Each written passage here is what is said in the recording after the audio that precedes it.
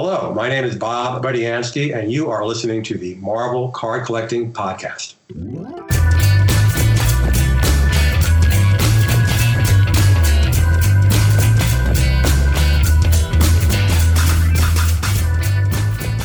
Hello everybody, my name is Ian Taylor and welcome to the Marvel Card Collectors Podcast, brought to you by the Marvel Cards Fan Collective, an awesome community of card collectors and creators.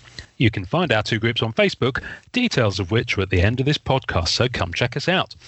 With me as always is my co-pilot in all things Marvel cards. He may have sleepwalked onto this podcast today, but it will be a transformative experience. For all of this, I'm certain. It's Norrin Rad. You are so good. That was actually quite clumsy. That was quite clumsy. I thought it was good. I loved it. No, you're fantastic. Please. I love it. Bless you. Love it. And it involves a couple of different hints of our special guest today. It does. It does. You do realize people would have seen the name of the person on the actual... Damn it. Of course they would have. You're right. Yeah, but that actually gives them a clue. Yeah. Without any This is the second clue on top of the name clue. It is the second clue. Well, there'll be a third clue now because I'm actually going to introduce our guest. Actually, he can tell people himself. So we did episode way back on episode 52, Norrin, if you remember. Yep. Yes. When we spoke to the I was there, I think. You were there. You were. There is audio evidence of the fact that you were there on the internet. We spoke to the lovely Ken Baroff, who worked at Impel, which then became Skybox, which then became something else. I lose the thread of it. But he, of course, worked on the Masterpieces 92 and a lot of those other fun sets. And there's a photo that we saw that Joe Jusko, good evening, sir, shared, where Joe is being given a watch, I believe, to commemorate his awesome efforts on Marvel Masterpieces 92. So we saw Ken in that photograph, where the other gentleman in that photograph has had the most incredible resume of work at Marvel Comics and elsewhere. Bob Budiansky. I paused there, Bob. Sorry, because I know that you asked me to check that your surname was correct. Bob is with us on the podcast. Good afternoon. Good morning, Bob. Good morning, Ian, and good morning, Norrin. Or I should say, I guess to Ian, good afternoon to you. Yeah, afternoon here. Morning for you guys. Morning for you guys. And who knows what time it is where people are listening. So, Bob, I knew of and enjoyed a lot of your work before I knew about you, if that makes sense. I'm sure you've possibly heard that before. And I didn't realize until I started checking out what you'd done in the past that you're co-responsible for one of my favorite issues, one of my favorite Ghost Rider covers ever, which I will hold up to my camera, and I'm sure you'll recognize that. Oh, yes, that's Circus of Crime, yes. This is possibly my all-time, and this will be on the show notes for people listening. You can go and check it out. Ghost Rider Volume 1, issue 73 from 1982. I was but 9 years old. You can do the maths. And this issue is just, I just love the cover of this comic. It's absolutely beautiful. So clearly you have you've just done some amazing stuff while you're at Marvel. When did you start working at Marvel? I started working at Marvel in May of 1976. Wow. Okay. And you were there because I've read a couple of other interviews with you. You were there pretty much 20 years. Is that right? Yeah, almost 20 years. Yes. Wow. Okay. And what were you? Tell us how you, because we'll get onto the trading card stuff in a minute. I'm just curious to know the journey. How did you come to work at Marvel, and what was your kind of routine through that? Well, like many Marvel artists, I was a civil engineering major in college. Just joking. I was a civil engineering major in college. Okay. But I was also an artist in the student newspaper, had a strong interest in comic books. And eventually, when I was in grad school for transportation engineering, a friend of mine had graduated the same year that I did the previous year. He had gotten a job, an entry-level job as an editorial assistant in the Marvel British department. And I'd come down to visit him, and during the holiday breaks and so on. And I met a couple of people up there. Anyway, eventually, about a year after he started, in May of '76, he called me up and he said, "I'm leaving my job. I found another job. Do you want to interview for my job?" So I interviewed for his job, which was editorial assistant at the Marvel British Department, which was basically a reprint department that took American comic books, reprinted them for the British market. And after about a half-hour telephone interview, because I was 400 miles away from the Marvel office at the time, I was up in college, my boss, my future boss, Larry Lieber, Stan Lee's brother, said, "Okay, I need somebody Monday." So that was a Wednesday, and I dropped out and was there Monday. Wow. That's straight down. That's phenomenal. That's crazy. Wow. 30-minute conversation, invited by Stan Lee's brother, and boom, it's over. It's there. Wow. Yeah, I mean, we had a nice conversation. The fact that I had met a couple of the guys that worked in that department, and I knew Jay, my predecessor, and he recommended me, really helped quite a bit. And he was desperate because Jay was leaving, so he needed somebody help. So desperation is a door to opportunity, for some other people. Love desperate it. Times call for desperate solutions, I suppose. So anyway, it worked out really well. We worked well together, and then about a year later, I went to go freelance, continuing to work for Marvel, and then I bounced around in different. I didn't have anything regular. I didn't have any regular gigs, but I had enough work to keep my to help me pay my bills and all that. And then about 2 years after that, Marvel invited me back as a instead of editorial assistant, an assistant editor on the regular monthly comic books, no longer in the British department. And then I quit to draw Ghost Rider, like the comic book you just held up. So. But while I was on staff as an assistant editor, I became the semi-regular Ghost Rider cover artist, which is very unusual to be the cover artist, especially somebody as young as I was at the time, to be the cover artist and not draw the interiors. But I could not. There was no way I could draw the interiors while I had a full-time job anyway. But I could do a cover once a month. And then that eventually evolved into an offer to do the entire book, and then I quit. I quit my editorial position to do the entire book, and that lasted maybe a year and a half, 2 years, and then I was invited back on staff. When Ghost Rider ended, I was back on staff as a full editor, and that started around 1983. Wow. Okay. I know almost everything whenever I resort to Dr. Google to do some research on guests, which tends to be everyone's first port of call.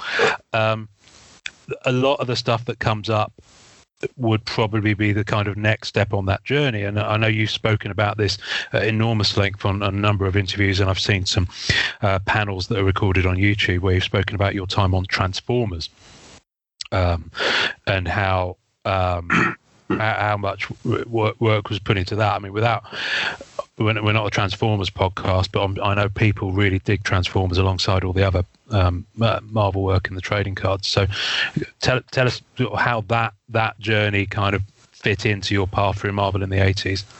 Well, as I mentioned, in '83, I came back on staff as a full editor, and I had different jobs there, doing some monthly books, doing some limited series, etc. I was mostly known as an editor artist, but I had done some writing work for the editor-in-chief, Jim Shooter. And anyway, another act of desperation. So what happened was, in November of '83, this is before I got involved, Jim Shooter was involved with Hasbro in developing the Transformers as a comic book. So Jim Shooter is actually the person who wrote the backstory, the treatment of the Transformers that everything else was based on. He did that as part of his regular day job. Didn't take an extra dollar. But he wanted to hire somebody else to develop the characters. There initially were 26 characters in the Transformers for that first rollout of the first bunch of toys. And he hired a senior editor who had a lot of writing experience to come up with names and character profiles, and he didn't like them. And I don't know why he didn't go back to that senior editor and ask him to rewrite some of the stuff to get more to his liking, but didn't happen. So one day, I remember this very specifically. It was probably like the Wednesday or Thursday before Thanksgiving, before the weekend before Thanksgiving, November of '83. So, so that, I mean, Ian, I know you're not in the States, but if you have any sense of Thanksgiving around here, I know. People are making holiday plans. They're trying to tie everything up. They're probably taking the week off. They're trying to get out of town. It's kind of crazy. Just the week before, and he's going down editorial row, each editor's office, and looking for writer editors, editors who have writing experience, and asking them, hey, could you take this project and come up with 26 characters in their profiles over the weekend before Thanksgiving? So I know he went to Larry Hama, who had developed G.I. Joe for Marvel, and Larry turned him down. He went to a couple other editors who had some writing experience. Finally, I was about the fourth or fifth choice.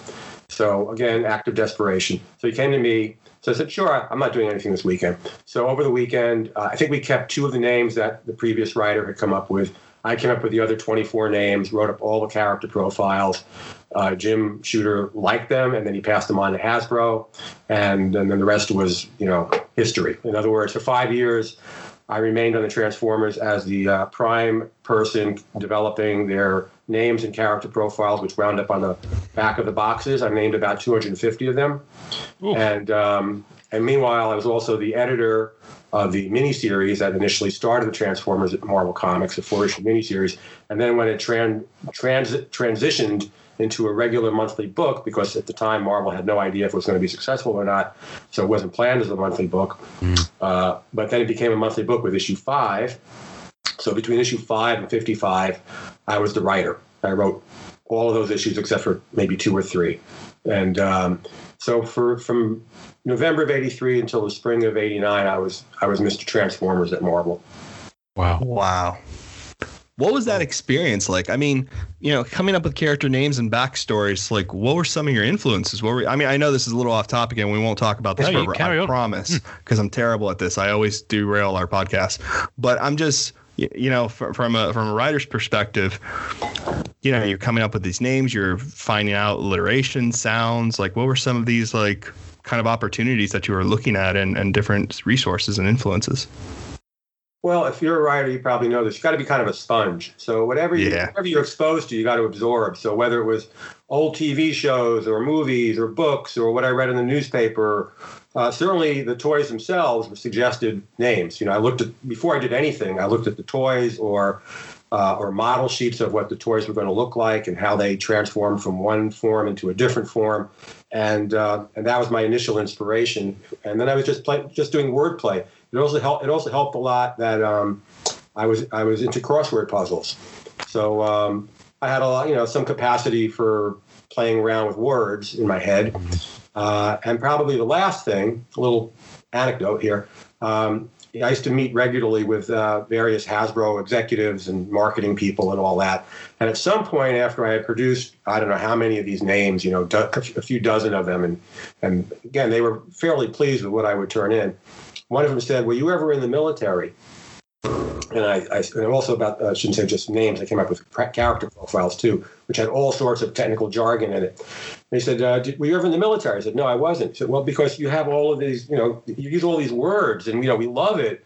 But, where do you come up with all this stuff? And I said, well, I was a civil engineering major. And so it's the only time in my professional career that my civil engineering major really came in handy, coming up with some jargon for toy box copy for the Transformers. So, there you go. Wow. Because there is such a level of realism with those characters, right? In terms of, I know realism is probably not the right word, but there is like a level of world building that has to go on there, right? And every good world building stuff. One of the really the parts of the Transformers that really appealed to me, because working at Marvel, I'd already worked at Marvel when Transformers came along for like 7 years. I'd grown up reading Marvel comics, and the Marvel Universe is a wonderful place to live in as far as a reader and as far as a writer and an artist. However, if you're writing Iron Man or Spider-Man at that time or whatever it was, you have to know all of this backstory, all of these, what happened back in 1967 when they fought, when this character fought that character. You have to know all of this continuity. The Transformers was my own sandbox to play in. Nothing had been established except for Jim's original premise that he wrote in his 6-page treatment. And so I was able to expand the universe in pretty much any direction I felt I wanted to expand it into. And it really made it a lot easier and a lot more fun, not to be limited in that respect. I mean, obviously there were certain limitations. It was a comic book for kids. It can't have anything R-rated or anything like that in it. But still, it gave me a lot of opportunity to exercise my imagination and come up with what I wanted to do. I think it's so magical that you were able to, that your contribution to this and your creations have kind of expanded in such real ways for people in their imaginations and in their own kind of structures as characters and all this stuff. Really, really amazing. That's amazing, Bob. Well, thank you for sharing that. But my intention was not to do that. It was to make a buck. Not so noble. How dare you, sir? I'm glad. I mean, I've gone to a lot of conventions and people have come up to me and said very similar things to me. And I'm very flattered when people say, oh, I read Transformers and it's so full of ideas and the characters, we all had different, personalities, and it was great. I said, that's great, but I was on a deadline and I had to turn in a story every month. And that was my prime motivation to just, come up with a good story and get to the next one after that, So, but I'm very happy. And what's even more amazing and very similar to what we're going to be talking about in a couple of minutes, I suppose, is that this is work I did 35 years ago, and people are still looking at it today and still want to talk to me about it today. Yeah. And back then, comic books was a very very temporary sort of a medium. You wrote a comic book, it was out for that month, and then you wrote the next comic book, and you didn't think it was going to have this long lifespan, and yet here I am. So, yeah. Wow. Yeah. Well, funny, we had, as I know you mentioned before we started recording that you listened to most of our interview with Greg Hildebrand recently. And it's one of the things that we were saying to him, as I'm sure you heard, is how, for that, I mean, they gave it their all, obviously, and you can see in the quality of the work that Tim and Greg did on that set, Masterpieces 94, it's incredible. But then the number of people, there's two sides to it. There's the people who remember buying that when they were children, a lot of them who are now adults and are enjoying that with their kids, and the other half of that is the fact that there are people who are discovering it now as new. And we were kind of saying to Greg, this is a big deal for a lot of people to be able to hear you talk about the work, because it does play such a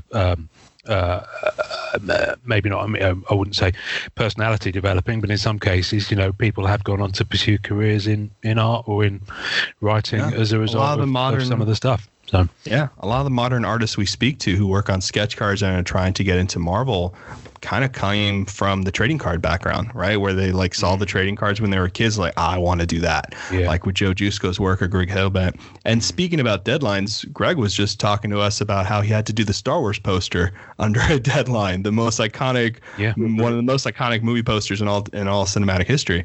So so we've heard these stories before. And again, this is a beautiful segue into our actual topic, which is Marvel trading cards. So you're finishing your run on Transformers, late 80s, and before we recorded, you sent us the list of 11 sets that you worked on. Marvel Universes 1 through 4, Marvel Masterpieces 92, 93, 94, X-Men 1, the Jim Lee one, X-Men 2, X-Men 3, 1994, which, would that be the first Fleer Ultra X-Men? Should potentially be. Yep. So. And Spider-Man, the Mark Bagley series, the 94 set. So that's quite a list. But going back to kind of the late 80s, obviously the first Marvel Universe was 1990, and for many people that's the start of the kind of the big era of Marvel trading cards, because I know that there were some sets being produced by Comic Images in the late 80s using artwork from books. So how did that move from Comic Images creating sets to Marvel kind of, as I understand it, directing and kind of putting out the product themselves, with you kind of as an integral part of that? So can you tell us how that started from your involvement? Okay, well, I wish I had the answer to part of what you were asking, which is how did that transition from Comic Images doing pickup art trading card sets to in-house created trading card sets. I wasn't involved in that decision, but we had a licensing director at the time, Alan Gordon, who was dealing with Comic Images and other licensees and so on, and perhaps the publisher at the time, and perhaps the editor-in-chief. I don't know. Some people got together and said, we're going to proceed with trading cards, but we're going to bring them in-house. Maybe, there was probably some, not to slam Comic Images, I don't mean to do anything to denigrate them. They were actually pretty good licensees, I recall. But somebody decided we're going to up the quality level. We're going to make original artwork, put it out there, control what it looks like by doing it here. And at the time, I was special projects editor. So I know you made it sound like I transitioned from stopping working on Transformers to working on trading cards. It's not quite like that. I did Transformers as a freelancer, but I had a full-time job as an editor. So that was the work I did at night and on weekends when I was writing Transformers. So we're independent of that. As special projects editor, I handled anything that was not mainstream monthly comic books. So that involved retail poster program, movie adaptations, working with toy companies and developing their products into comic books, et cetera, et cetera. And so then Marvel decided to do Marvel trading cards in-house. Who's the obvious person to do that? Me. So, and I had an editorial staff to help me produce all of these different things. So that started with the Marvel Universe 1990 series that Impel put out. It was designed in-house. We didn't really know what we were doing. We just grabbed okay, you're an artist. You know how to draw all these characters here. You do 20 of them, and you do 30 of them, and I remember one of our up and coming young artists, Tom Morgan, did a whole bunch of them, and I'm still in touch with Tom today, and he's always posting his commissions that he's doing for somebody on Facebook, and he has this amazing chameleon-like ability to imitate almost anybody's style. He wasn't as good as it back then as he is today, perhaps, but still he was very versatile. So we pulled all this together. I came up with what would go on the backs. I grew up being a baseball card collector, so I knew how baseball cards worked. Didn't know anything about the trading card industry. I dropped off trading cards of any type for decades. But I thought, well, we have all these characters, and we'd already established they have power ratings in the Marvel Universe comic books. And why don't we adapt that and put them into the cards? And we'll come up with some other statistics, whether fake or real. We came up with what percentage of battles they won, and I know for the Aunt May card, how many pies she baked. We did whatever we felt like. I'm going to find that now. I've got the binder here. Yeah, that's amazing. It's so funny because I just spoke to Tom Morgan because I was able to buy a Silver Surfer collector, a huge Silver Surfer collector, far bigger than me, who's really nice. His name is Mark. I forget his last name right now. He sold me the original art piece that Tom Morgan did for the set. Oh, great. So the original black and white, and Tom was so pleasant. Just funny how it comes full circle because no idea. Yeah, we're a small family. We all connect to each other. Yes. All connected. And we stay connected, even though we've all gone different ways. So anyway, I put all that together. I remember there would be trivia facts on old baseball cards. So I came up with the "Did you know?" as a little extra fact about each character, and we came up with different color schemes, I believe, for the different, for villains and for heroes and so on. So we just had as much fun as we could trying to make these cards stand out and be appealing to our fans, and also realizing that we would try to pull in new people who just like trading cards and would like these colorful cards full of all these weird characters, and might pick up the trading card and decide to buy some comic books as well. And that's how it began. A little summary. That's crazy. So we're looking at the back of the 90 sets now because Ian and I can't help. I just found the Aunt May one. I'm sorry. I don't know why I've never noticed this before.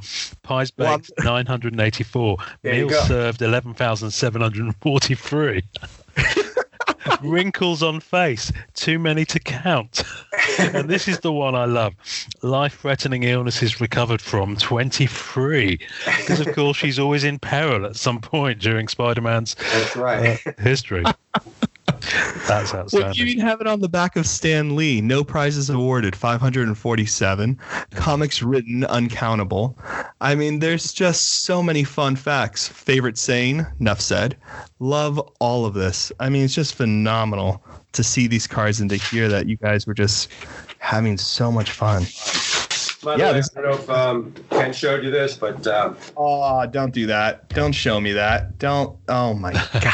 So what we're seeing here, folks, is an uncut sheet of Marvel Universe 1990. It's just wonderful to see that. Wow. That's amazing.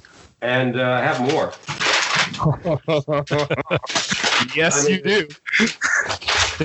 We'll put images of these on the tasting notes, folks, for those who... Another one. This one came in several sheets.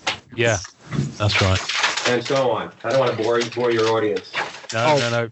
They're fine. They can wait. They're okay. Yeah, I think these are the other two sheets. One. Oh, my God. And here's another. Goodness me. Okay. And we're only at the first set. Yeah, no, that's fine. What I do like about the first set, actually, we were talking about this with Ken, was the number of different 4-sheet promos that there were through various places, like previews and the number of different promos you said. Yeah, these little 4-sheet ones that these have got the diamond logo on the back, so obviously through there's a number of different ones, and they're such nice little things to chase as collectibles, because obviously those big uncut sheets that you've seen don't come up very often, but these are rather lovely little things to chase when you see them. And I think I bought most of those from you, if I remember correctly. Possibly. Yeah, I remember getting a bunch. I got a bunch from a collector, and so passing it forward. I know you uploaded some. Tell I almost said Uncle Bob there. Forgive me, Bob, but the reason I almost said Uncle Bob, and if I say that again, please take it as a term of endearment as opposed to anything else. So I used to work with a guy in the West End called Bob West, who passed away a few months ago, sadly, and everyone called him Uncle Bob. So whenever I say the name Bob, I always precede it with Uncle. Let's tell Uncle Bob the story of this hologram, Norrin. And those holograms still hold up. There's 5 in the set. It's a beautiful, beautiful thing. So how did that come to thing? So you're looking at baseball cards, you're thinking of holograms. What was the process there? Well, in general, not just this set. The people who I was working with at the trading card company would suggest what I think is commonly called chase cards. I believe that's the term. Again, remember, I knew nothing about trading cards when I walked into this. So I didn't go there and say, hey, we got to do metallic cards, we got to do hologram cards, we got to do, whatever, lenticular cards. I didn't tell them anything. They came to me and said, we have all these choices. We think this would be a good idea for this set. I said, sure, let's do it. So, I would defer those kind of questions to the people on the production end of things, the people who are actually printing the cards. Well, that's those obviously. I mean, who were they called at this point? At that point, they were called Impel. So obviously, Ken's very much the in that camp. But Norrin, you have the original production plate. Plate, so I was hologram. Right? Wow. It's just so I'm a dangerous person. But He's going to get it now, right? Okay. So we did an episode while he's gone away. We did an episode, and Norrin was very much like, I've got something really exciting. I could tell you were Really itching exciting. to tell me something. And you proceeded to obtain this rather nice item, including a description of how the things are actually made. Yes, from someone who worked at the factory where you guys got these done, full circle. He, talked about the chemical baths, talked about the negatives. So it's just, looks like the card. It just has, I'll get rid of the blur, but basically it's the card and it's just a metallic plate in terms of how they were printed. I don't know how much this interests you, but it's pretty crazy to see that it is metallic and it's a sheet. So they're created there and they make copies, which are called shims or shims. I forget how it is. Shims. And so just pretty kind of full circle, just amazing. So I think, to progress forward, you're there, you're making these cards. Keep moving us forward through this timeline because I feel like I'm vicariously living through your life right now, and I know it's creepy, but I'm here for it. So, It's been a while, so I don't have every statistic in my head, but my impression was that the Marvel Universe 1990 set did very well in the marketplace. It blew out of the stores. I believe it opened up new places to sell these cards, like comic book retail, direct market shops. They wanted them for their customers. So it got a very favorable response from the public. And before you know it, what are we doing next? So we did a Marvel Universe 2 set, I believe was the next set that we did. That's right. Which was in 1991. And the big change, as far as I was concerned, obviously you wanted to build on what we were doing. I think the big change was we diversified the number of artists. We tried to find artists who were more connected to some of the characters. For at least for our fan base, the people who were already buying the comics, they'd be, perhaps more into, seeing that the artist who drew the comic book was also drawing the card. Yeah.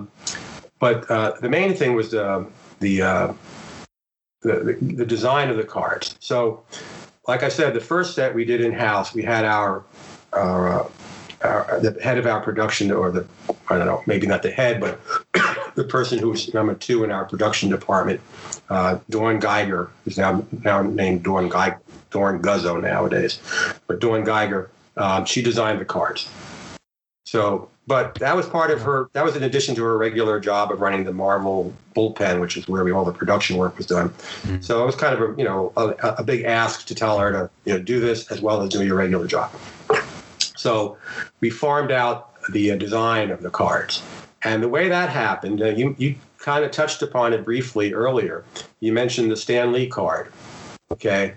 So now, if you look at that Stan Lee card, that shows a portrait of Stan in the 1990 set. We definitely wanted to include Stan. There it is. We definitely wanted to include Stan because he's Stan Lee. He's as responsible as anyone for the modern Marvel universe and so on. Yeah. So this portrait of Stan had been done several years earlier for a fan magazine that Marvel put out. I think it was Foom, Friends of Old Marvel. That's right. Right. And somebody remembered, hey, why don't you use that portrait of Stan? So I had now we were paying a certain fee to do original artwork for each one of these cards. This artwork already existed. It had already been paid for. The printing film, the film that it was printed from, existed somewhere in our files, and so we could just pull that and reprint it. But we wanted to be fair, so we wanted to hunt down the artist who did that and say, we'd like to reprint your artwork for a trading card.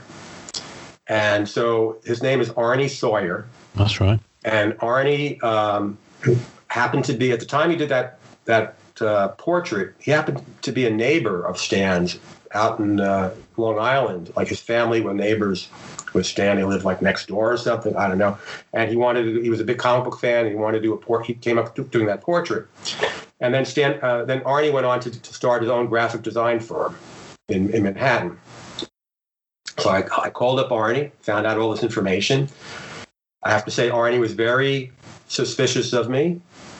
Like we want to reprint your artwork for this Marvel trading card set. We want to pay you this fee. Said, well, you can pay me. I said, well, that's what we're paying everybody else, and they're actually doing original artwork. This one you already got paid for, so I think we're being pretty fair about it. Well, okay. Anyway, once we got past that initial discomfort level, Arnie's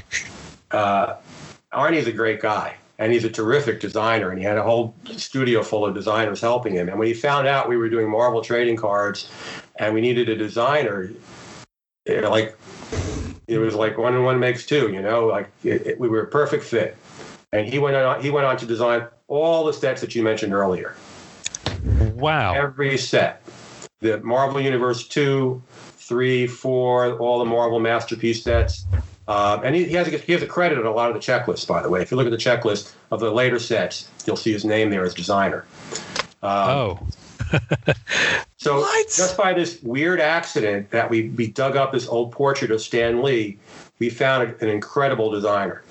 And his office was only a few blocks from the Marvel office, so I'd walk over there and we would talk about what are we going to do for this set? What are we going to do for the design on the fronts and the backs? And it was an incredible relationship. Wow. Here we go. Yeah. Marvel Universe 92 checklist. Creative director Bob Budiansky, that's you. Designer Arnie Sawyer. Background paintings by Joe Jusko. Of course, we'll talk about that in a moment. And by the way, I have a credit on that card in subsequent checklists because Arnie wanted a credit. He says, I want a credit. I said, okay, well, if you're going to get a credit, I'm going to get a credit. I'm more responsible for this than you are. So then I started giving myself a credit, and I decided I'm going to call myself the creative director, because I was. Well, you were. Wow. You are. Hats off to you. Thanks, Arnie, for that credit. Wow.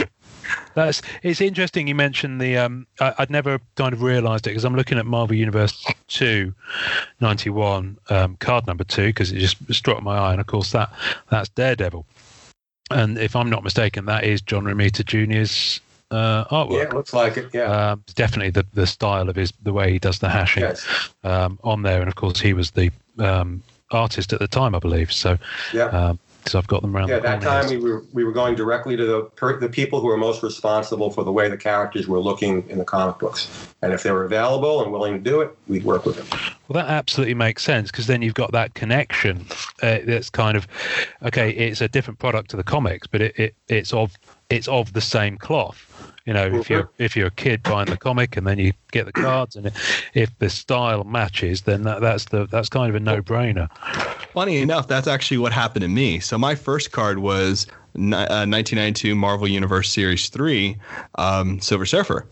And that was Ron Lim who did that one. And I was reading the comic books of Ron Lim, and I remember being a kid and seeing that artwork and reading the bio and everything like that, and obviously making that connection. Wow, what a really crazy full circle type of thing that is. Okay. We wanted the cards to be as authentic as they could be. Not just some random piece of art that was picked up from some issue from 30 years earlier. Just, this is what the characters are today.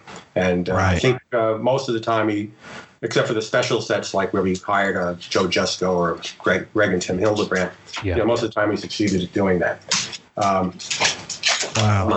So that's amazing. So these cards are selling really well. One of the things I love, I wish I'd pulled it out of I've got about 15 long boxes of comics around the corner here, but they're not within reach.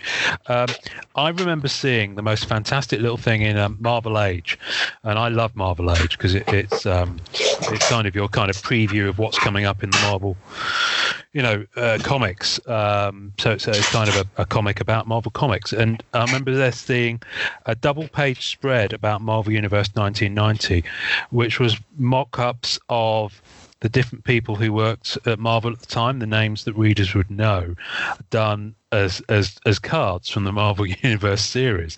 I wish I had it in front of me now because I can't remember who was in it. I can't remember if you were on that one, but I remember just seeing that and thinking that's absolutely genius. A little bit of a.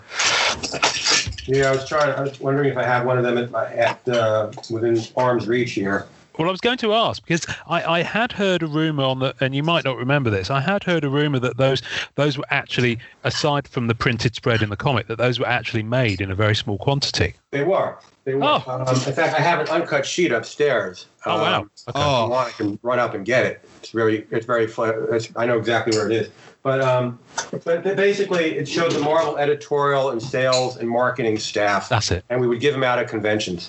Oh, right. Okay. Wow, that's amazing. So we've done 2 years in a row, and we'd get the different artists to draw our portraits and then write who we are on the back of the cards, and have a space where we could sign them as put an autograph in there. I remember they are extremely sought after as well. Really? Yeah. Wow. Sought after. I have a stack of my own. Actually, I have the entire set, with everybody's signature, including Stan's, somewhere in the house. Wow.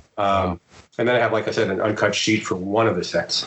Yeah, no, I've seen a couple come up on eBay. I think Tom DeFalco's came up on eBay UK recently. Tom Falco, yeah. And it was unsigned, but it was just like they're just really nice cards, and they've got their little panel that can be signed, when you're at the con. So because I think there are some in the UK, because there were cons in the UK that people, including Stan, came over to in the late 80s, early 90s. So not that we don't have the big con circuit that you guys have in the US that I know. You still, I mean, obviously 2020 notwithstanding, you still do a fair number of con appearances, were you? Oh, yes. Yeah. I was supposed to do one in Florida weekend of March 20th, and that got canceled because that's when the lockdown began. Yeah. Wow. Okay, 2020. Let's not dwell. So as people listen to this, that will be so last year. So hopefully that will be over. This will be. Let's start moving towards Marvel masterpieces. All right, hold on. Everything's a cue for me. So Marvel masterpieces. Cue for me. Hold on. You mean? Oh yes. You mean these? Holy. Yep. Yep, that would do it. Yeah. So what we're seeing here, folks, is an uncut sheet of Marvel Masterpieces base cards, which I have one here somewhere as well, rolled up in a tube. That's amazing. They are rather beautiful pieces. Gorgeous. Yes, they're wonderful set. So we know we're blessed that Joe is in Marvel Masterpieces collector group. In fact, he's in MCCW as well, and he occasionally pops on when he's got time, and he'll share something or a little tidbit, or he'll find some original. One of the things he did last year, which was nice, he found some uncut sheets of the promos that were released for the set that he had, and I think he had 10 of them, and he very kindly sold them into the group to members, and did a little remark on each of them as well, and I was lucky enough to manage to buy one from him. So and he's told us, and we've read online in various interviews, how tight the turnaround was on that set, and how short a time span he had to create those pieces. So, and I think it came out October 1992. So when going back from that, do you have any recollection of actually? Okay, when was Masterpieces as a concept kind of formed? How did that happen, and how did it lead to Joe becoming the artist chosen?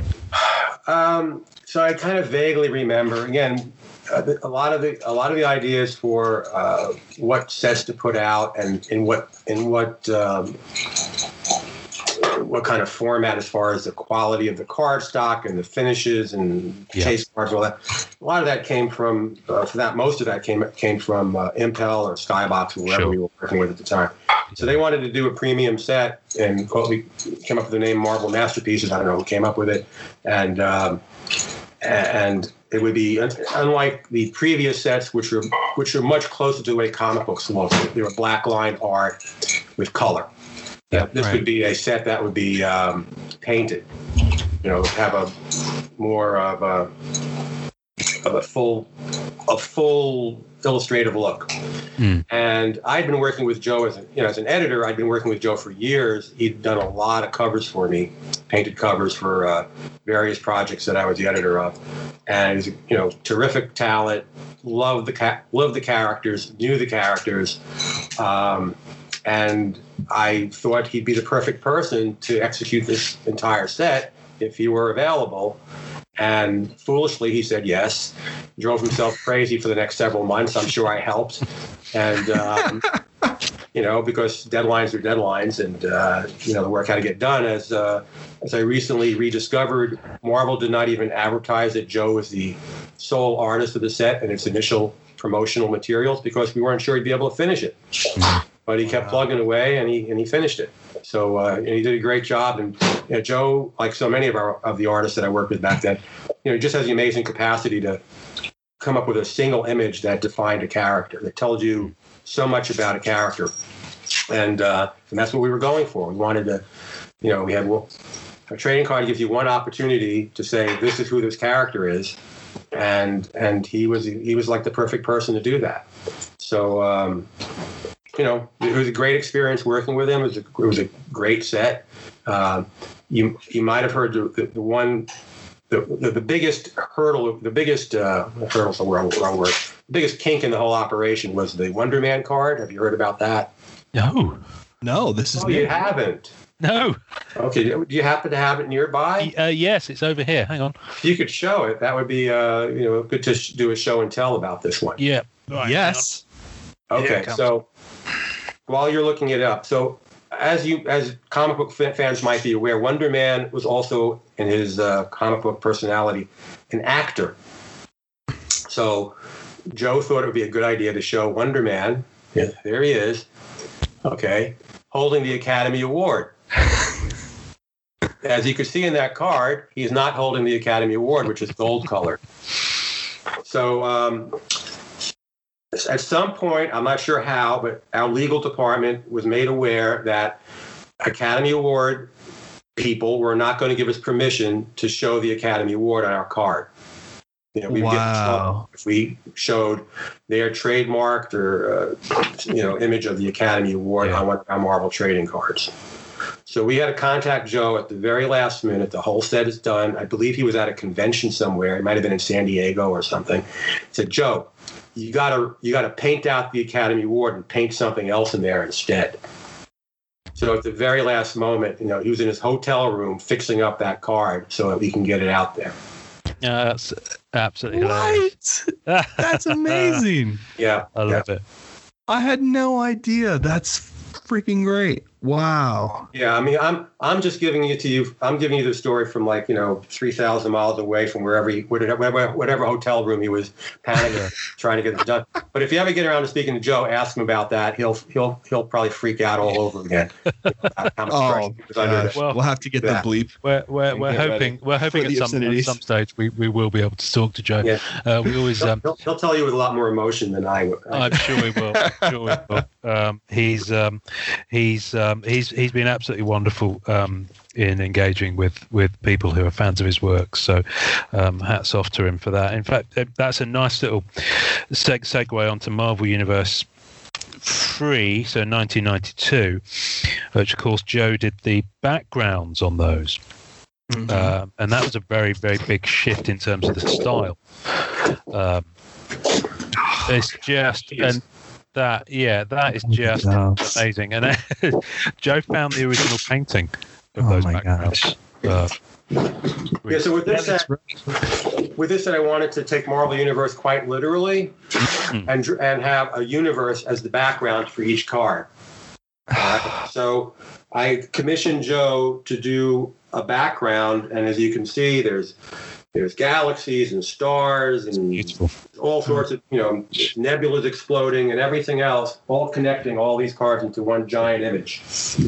Wow. And it was kind of a logistical nightmare because we had to place each card on a background, a background that's this size, and tell Joe, okay, here's where you put a nebula, here's where you put a galaxy. Don't have it covered up by the artwork that's going on the card. You could do it in these interspaces. And it was a challenge, and he liked the challenge. He kind of rose to the occasion. But, it made the cards really special, I think. 100%. It's actually one of my favorite card designs of all time.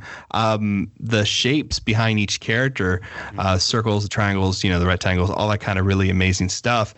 I love how you have that dimensional shift, and I think the concept comes across really clear. Yeah, I love that design. We always try to put in extra stuff. Not just like here's a character, here's a description of who they are.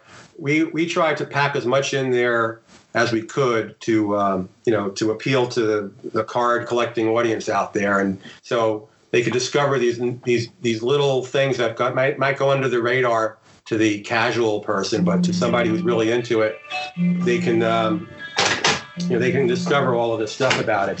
Excuse me, I'm getting a phone call from my mother. If you need to take it, sir. Yeah, we can edit, so no worries. That was my mother. Okay. Oh. So I have to hats off to you there that you've got "There She Goes" by the Lars as your phone ring. That is quality choice. That is quality choice. You're finding out all sorts of things about me today. No, this is good. I can't remember what Greg's wife Jean, her phone rang halfway through the interview, and it doesn't actually come out on the audio what the phone ring was. But I remember we recognized it. We did recognize it because we all three of us started singing it because Greg's super like weird like we are, so it was really funny. But funny how the tradition of Marvel Universe Series 3, the cards we're talking about, the 1992 set, that tradition kind of still exists today. In Marvel Masterpieces 2018, we talked to Simone Bianchi, and he also put it into a universe kind of context as well, right? The characters are Marvel characters, but they exist outside in this special Marvel universe kind of world, right? Where it's very dystopian and cool structures and concepts behind every character. So it's crazy to see how, and obviously that probably is not the influence of the cards, but the cards influence that kind of choice from illustrators. And I think that's just such a fantastic way to tell a story in an image. And it's just so interesting to see how you are responsible for kind of coming up with this concept and breathe it into life into trading cards. Just phenomenal. I would say, very similar to what we were talking about earlier with Transformers, where none of this stuff had been established yet. There were no rules. So what I and my staff, my editorial staff, Arnie Sawyer, whatever we came up with, if we wanted to do it, there were some challenges, but there was no one to tell us, you can't do that. If we went to Impel or Skybox, like Ken Baroff we mentioned earlier, if I went to him and said, hey, I want to do the 100 cards on the first and second sheet of the Marvel Universe 1992 edition. Want to do them as one big image. By that point, he was used to us. He was saying, "Yeah, let's do it. Let's figure out how to make this happen." Yeah. We were a good team. We fed off each other. And I know Ken was promoting before this 92 set. That we can do. Nine cards together as one big puzzle card, and we started that with the X-Men set. We did the Danger Room as one big piece. Right. And I think he pushed it, and I think he'd been pushing something like that for a while, and finally he convinced us that it could be done, and we came up with a way to do it. We came up with, okay, here's how we're going to do the artwork, and the Danger Room is the perfect opportunity to do it because we can scatter a lot of characters among the Danger Room, and so and once we were able to establish that it was done for that, we were able to do it for other sets. Wow. Well, that's phenomenal, too, because the 9-page is kind of a hallmark of Marvel cards, right? It's so integral in the sets now and so important to us. And then, of course, Jim Lee being the artist of X-Men in that set, which is still today a beautiful set. I remember how Ken was talking to us about the Danger Room. Remember that, Ian? And how excited he was to get it to fit on the 9-page thing, and talking about how the complication of trying to get it logistically to fit in there so it can be cut evenly. You know what I mean? So it looked nice. Oh, there it is. Hello. There we go. Hello, lovely. You can see the Danger Room is partially put together at the bottom. Yeah. And then there's another section somewhere else. Maybe here. Yeah, because part of it's over here. Yes. It's over there. You can see all that. Anyway, so he figured out how it could be done, and because as you know, they have to print these cards so that they're randomly selected and put in packs. And how they show up on the sheets and all that. So anyway, it was a lot of fun figuring it out, and the artwork that came out of it, especially for this, starting with this X-Men Danger Room, was just gorgeous. It is gorgeous. Every time we challenged the artists to do something like this, they rose to the occasion. Well, Jim, those are my first introduction to X-Men was from the cards, from Jim Lee's art. I think a lot of people, you know what I mean, born in 85, 86, around that time, are coming back and looking at Jim Lee's work and just being like, this was like influential for my love of X-Men. You know what I mean, and so forth. So it's pretty Norman, cool. you were the target audience. You know, we could hook you on the X-Men and start buying those comic books. You know, that's if it was on a street corner, I'd be there in a cardboard box. Okay, like very different for me if this was an illegal thing. To be fair, the amount of money that we spend these days on cards, we're almost both in cardboard boxes. But let's not dwell on that too much. It's actually while you mentioned target audience, I just want to roll back slightly, because the one thing that at the very beginning, the Marvel British department, which I know is different to Marvel UK because that was a different thing that came later. Of course, I was of the age where your efforts in the Marvel British department were kind of my introduction, if you like, because all that Marvel content was put out weekly in UK editions. You had Spider-Man Comics Weekly is the big one I remember, and there were a number of other different ones in the kind of late 70s, early 80s, and then Spider-Man and Zoids was the one that kind of started me off. Now I think that had moved to Marvel UK at that point, but that's kind of where I started, if you like, those UK editions, those UK reprints. So thank you for that, Bob. Well, it seems like I got my claws into both of you at different times, you know. And thousands and thousands of other now adults. It's so, like you're here right now. It's so weird. We are representing. Get out of my head. So Marvel Masterpieces 94 was Tim and Greg. Right. And beautiful. 93 was a number of different artists. If I remember, obviously Joe did some pieces for that. I think Ray Largo was in there. Sienkiewicz was in there. I believe is it Jim Steranko? Might have had. Let's see, is Steranko in here? Yes. Oh, that's an uncut from 93. I've never seen one of those ever. Oh my God! How dare you! Wow. I want to say, just for the record, you know, I listened to the interview you had with Ken Baroff, and he pulled out all the swag as you guys were talking. I felt I couldn't let that go. I don't know if I can reach his level, but I have some, and I have to show off some of it. So anyway. I have to say, you might have trumped him on that one. I mean, he had the shiny binders. I'm keeping track. 93. Yeah. He didn't have a 93 uncut sheet. I've never actually seen one of those before. There are some pieces in there that, to this day, remain my all-time favourite masterpieces. Here's a Steranko one at the top. That's it. That was the trick. There it is. Yeah. Oh. Yeah, that's right. Well, we just spoke to Bill Sienkiewicz too, and he was talking about the work he did on those. Just phenomenal set. Probably one of my favorites. Yeah, I think is this his Wolverine over here? It looks like it. I think I know that's his Hulk for sure, but that's definitely his Wolverine. That's his Ghost Rider on row 2. Yeah, it looks like his Hulk over here. Yeah. Well, you got Julie Bell in there too, right? And that's the first time she started getting on the set. Perhaps. Yeah, baby. And the Iron Man too, Julie as well. Yeah, anything shiny, right? Yeah, pretty much. Yeah. We gave her, we weren't stupid. We gave her the shiny one. She's good at shiny stuff. She said that when we spoke to her. She did say that. That was really funny. She was a trip. Her Boris is so nice. There are some artists in there who to this day are I've not really seen them on other sets, and to this day they actually bewitching is the artwork. I can never actually quite read because the artist writing on the back of the 93 sets is so incredibly small. Michael Kaluta. Doctor Strange is still one of my favorite Doctor Strange. Yeah. It's just such a nice concept and design. Just really pretty. Really, really, really nailed that kind of supernatural stained glass thing. Really nice. And I believe he did the Storm as well, which is just beautiful. Gorgeous. Yeah, he did Storm, yeah. Yeah.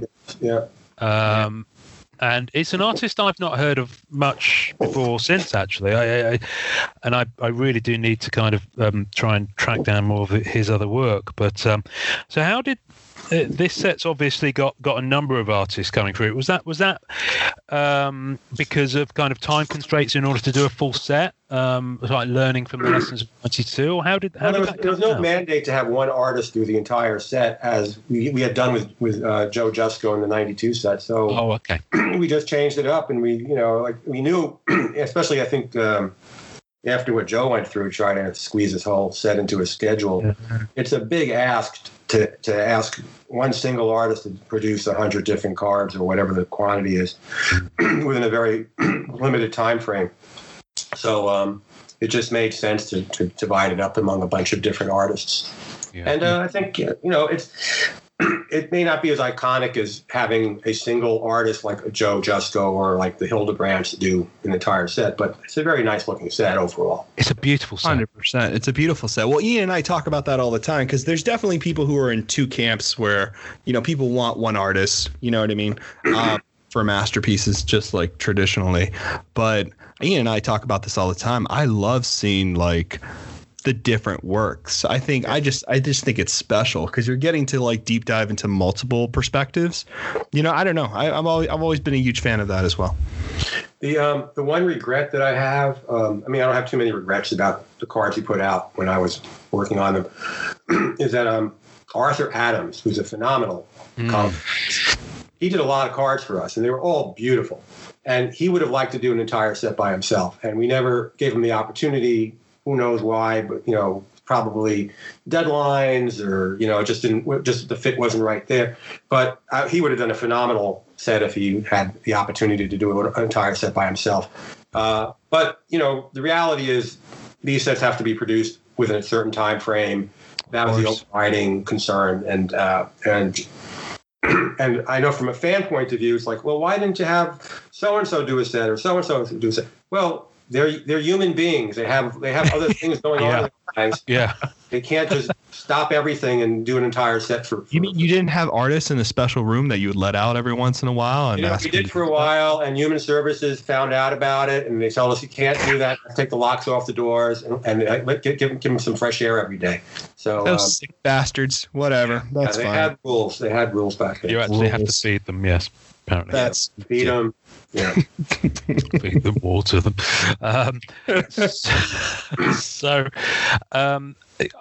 Mark Bagley did that amazing Spider-Man 94 set, which I have over here somewhere. Binders. I'm looking at a wall of binders here, Bob, and you can't see it because it's behind the camera. But because not every set has its own binder, it's quite difficult sometimes knowing which set I've put in which binder. I have a feeling I have put it in with the Fleer Use your Ultra, card sense. The Fleer Ultra Spider-Man binder that came out for the 95 Fleer Ultra set. I have a feeling it conveniently has room in for the 94 Mark Bagley set as well. It does. Here it is. So obviously Mark was very much he was the main artist at that time. Obviously, first Venom was during his tenure, I believe. Not first Venom, first Carnage was during his tenure. Of course, Venom was Todd McFarlane. And what I love about this set more than anything else is the way that it's so interconnected as one artwork image. I mean, this is one of the master print promos that came out. This is I love these promos. They're so beautiful to collect.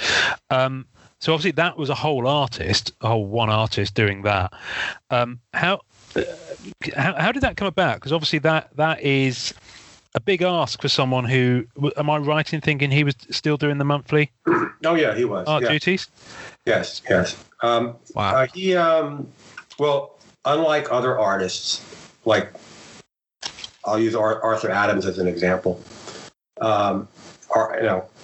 I love Arthur Adams' work, and he's wonderful. Phenomenal. Mark was a lot faster, so it was a lot easier to ask somebody like Mark to draw an entire set of trading cards, and without him disturbing his regular commitment to a monthly Amazing Spider-Man comic book. So it just worked out. I don't remember the exact dates, you have from this date to that date to do it, but He was able to do it. And he's a wonderful guy to work with. He was up for the challenge. You could see I don't know about each set of 9, but most of the cards were designed around a set of 9 cards that fit together. Yeah. And he just loved it. He just loved the challenge of putting it together and making it work. Killed it. Just absolutely amazing. And there are some very of the time deep cuts here that you just don't see even now in Spider-Man retrospective sets, like characters like Sticks and Stone, who were very Spider-Man in the 90s, but I don't think I've heard them mentioned since. Not even in the Fleer Ultra Spider-Man 2017 set that came out. That I don't know if you're aware of the modern stuff that comes out, Bob, but they did that set in 2017 that was very much a throwback to the and we kind of paid homage to the style of the Fleer Ultra Spider-Man 1990s set. Characters like Silvermane and Blood Rose. I'm geeking. I'm geeking. Blood Rose is so cool. You get me into that period of Spider-Man. At that time, if we're doing a set, well, any set, frankly, but especially like a set that was specific to a brand, in this case, Spider-Man, myself and my editorial team, we didn't just say, "Oh, we're going to do Silvermane." We'd go down the hall, speak to the editors of the Spider-Man books, and say, "Hey, who is current? Who should be included in this set?" And whoever they thought were the current characters that the fans would know, or should know if they're not currently buying the comic book, then that's what we put into the set. Yeah, love it. That's great. I think that's what kind of sets my pleasure centers tingling a little bit, if you pardon the expression, is the fact that you could do that it came from the same editorial and creative place that were putting out the monthly comic books. So these card sets come from the same wellspring source, which I think is why they're obviously, looking back now, they succeed so well because there is that connective tissue there, kind of baked into the fabric of it, but also because these are the sets that very much set the blueprint. You were breaking new ground. You were doing what you were world building in terms of how these sets could be and how they worked, and that has become the bedrock of countless sets since and still. Do you think back on it at all? You've mentioned Arthur Adams, could have done his own set and was up for it.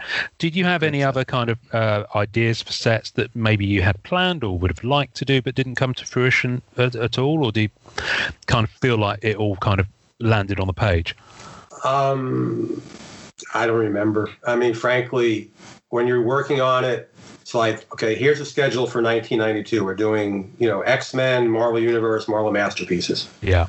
Well, that's an exhausting schedule. It's not like I'm saying, oh, can we fit in a set about the Hulk or the Avengers? It's like, okay, sure, that's what you want. We'll get working on it. So it wasn't like I was looking that much into the future as far as, I was just figuring out, well, how are we going to make this set different than the previous set?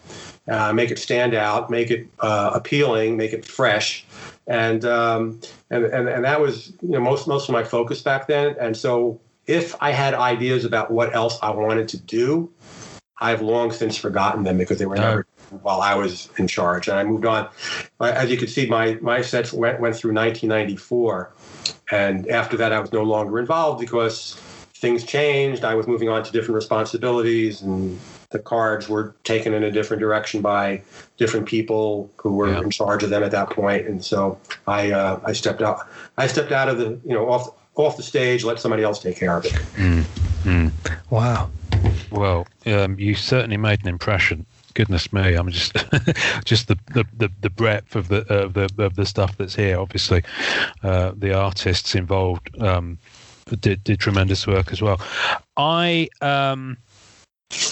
you still in any way aware of what happens in Marvel trading cards at all, or how it works these days? No. It's a slippery slope, man. Be careful, okay? I was going to say, would you, down there. If they picked up the phone to you tomorrow, the current manufacturers of trading cards, would you ever want to have anything to do with producing them again, even as just a one-off? Do you think? Sure. Random scenario. It pays the bills. Then, I don't read the comic books. I don't know, I don't know the last 25 years of comic book history, so I don't know how much I have to offer, other than maybe coming up with some original ideas of how to present the cards. And my original ideas, for all I know, might have been executed since I left working on cards. Like, oh, we did that, 2 years ago. We did that I have no idea. So I might be able to offer something, but remains to be seen. Wow. Interesting. Wow. Okay. This is crazy. I love. Listen, I know that it's a long time ago, and I know your recollections of all of it might not be quite as